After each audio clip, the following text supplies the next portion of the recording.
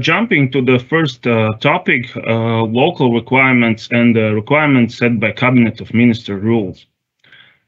So to look for zoning requirements of the planned projects, there are two sources.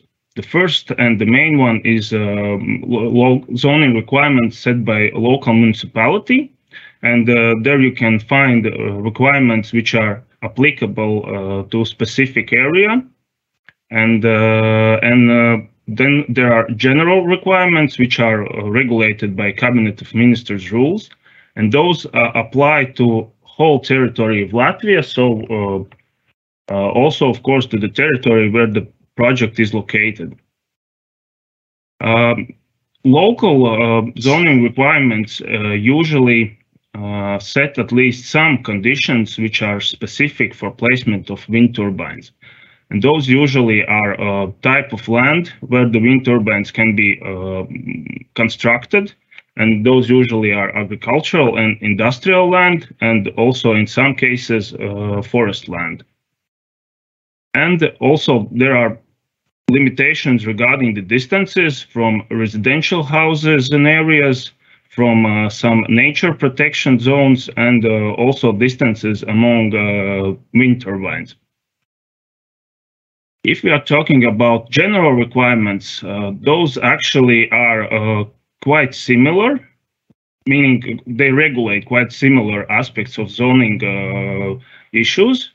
And again, places where places and type of land where wind turbines can be located, and those are agricultural, industrial, technical, and also forest land. Then regarding the distances, if the wind turbine is with power up to 2 megawatts, then it cannot be placed closer than 500 meters to residential houses. And if the power is above 2 megawatts, then this distance is at least 800 meters. And regarding distances from nature protection zones, those are not fixed in general rules, but it is provided that these distances basically are set during the environmental impact assessment procedure. And according to the at least current legal regulations, environmental impact assessment procedure is mandatory for precondition if you plan to develop a wind park. So as you see, because both these documents regulate quite similar aspects of zoning issues, they may contradict. And in practice, we usually see that the issue is with type of land where wind turbines can be built, because according to the general rules, forest land is a type of land where it can be done. However, according to local rules, sometimes they are basically silent whether forest land is or is not the place where the municipality is allowed to construct wind turbines. And the second most usual contradiction is regarding distances, because according to local rules, sometimes the distance from residential houses is 1 kilometer, or even we have seen 2 kilometers for wind parks. And again, according to general rules, these distances are usually smaller. So what can be done if there are such contradictions? Unfortunately, local zoning requirements and general rules does not provide a straightforward answer, because from one side there is autonomy principle of municipalities, which allows them to set zoning requirements at a local level. And however, from the other side, there is this higher level legal document, which is Cabinet of Ministers rules. And according to general principles of law, it should be applicable directly. So after analyzing both these documents, as well as looking at other related laws and the principles, We are of opinion that yes, these Cabinet of Ministers rules are prevailing, and therefore they can be applied directly in case of contradictions. And actually, we also see that in recent years, municipalities also tend to support this approach, and therefore providing more flexibility to developers. However, I have to note that unfortunately this has not yet been tested in court, so we don't really know how the court would deal with this situation. Going to the next topic, so detail plan. For starting, what it is. Detail plan is a zoning document which is prepared by a developer and approved by municipality for a specific territory, usually it's project-related territory, to detail zoning requirements which are set by the local municipality. And considering that it is quite a complex procedure, usually involving working with several authorities and organizing public hearing, then it usually takes approximately 8 to 12 months to prepare and finally approve the detail plan. However, from time perspective, it's actually not that bad because it can be done in parallel with environmental impact assessment procedure, and also to a certain level can be combined with the design process. Although I have to say that in practice, we haven't seen, especially with respect to wind projects, that these procedures are combined with the design process. However, it's good that law allows to do so. So in which cases detail plan is required? Most commonly, it is when local zoning requirements sets development of a detail plan as a mandatory precondition for some specific development. And regarding wind turbines and parks, it is usually that if a construction of a wind turbine is at least with power of 20 kilowatts, then a detail plan is requested. And other option is that there are specific territories set in local requirements, which basically requires any big scale for any big scale development to organize and approve the detail plan. For example, usually those are either agricultural land or, for example, forest land. And another ground for detail plan is when specific traffic solutions are required, and if those solutions affect state or municipality roads. For example, if a connection to such road is being constructed and due to rearrangement of borders, some land unit is left without an access. However, we see this more as a theoretical in case of wind projects. However, of course, in some cases it may apply also to wind turbine projects. So, what a developer can do in case and to understand what zoning requirements it should apply and whether a detail plan is or is not necessary. We see as an option to get to request from a local municipality a binding statement. In Latvia, it's called uzziņa, and where municipality provides legally binding statements in a form of answers to particular questions on how it will act in future under certain legal or factual circumstances.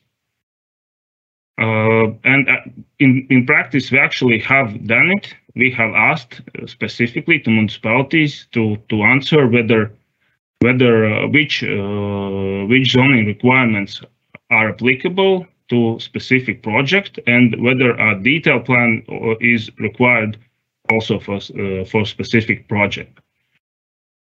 Another good aspect of this document is that it is binding to the municipality, but it is not binding to the developer. So municipality must actually follow the statements which are provided in this document. However, there is no such obligation for the developer. However, this document is limited to certain legal and factual circumstances. And if these circumstances change, the municipality's actions may also change. And it may happen in case if after obtaining this binding document, for example, laws change, or if some factual circumstances of the project change. And in such situations, we usually suggest clients to, when apply for this document, to include in the application as much as possible technical information about the project. Location of the project, location of each wind turbine, height of each wind turbine, total power of the project, as well as power of each wind turbine, and maybe some other technical information which is available at that stage. And it is necessary because if this information is provided at some later stage, it can be a ground for municipalities to say that this is actually a change of factual circumstances because they did not know this information when they issued the initial document, and this may give them ground to actually change and do not follow the previously issued document. Another issue of this binding statement is that it gives some legal certainty to the developer with respect to municipalities' future actions. However, it does not really mitigate risks related to third parties' rights to challenge such future actions. For example, if a municipality following their binding statement at a later stage issues a construction permit. However, it has issued it without development a detailed plan or by applying faulty zoning requirements. The parties still can challenge this this construction permit, and of course it may either stop or at least suspend for some time period development of the project. So what other solutions are available? We see that due to administrative and territorial reform which happened in Latvia during recent years, a lot of municipalities are in process or are planning to amend existing or to develop a new local zoning requirements. So if a developer sees that such processes are happening in the area where the project is planned, it should, at least we advise, to actively participate. And there are several options how to do it. For example, by participating in public hearing and by submitting applications with the proposed zoning requirements. For example, if the current local zoning requirements are more stricter than general rules, then a developer can propose to municipality to align these zoning requirements so they basically are the same as they are in general requirements, or to ask not to have a detailed plan as a mandatory precondition for development of wind energy projects.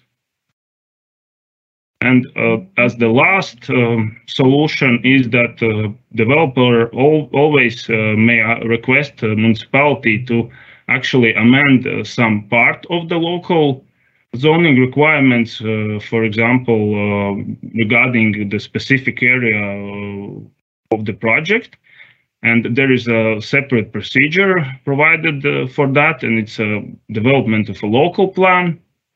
But issue here is that the municipality is under no obligation to agree to that. Again, in recent years, we see that actually municipalities are trying to cooperate, and they are willing to do so, to use this procedure. But yes, it is not, of course, guaranteed. And from time perspective, I would say that development and approval of a local plan again would be at least 1 year or maybe even a bit more. Thank you, and this was all what I plan to share with you today. Thank you for listening, and Viktori, back to you.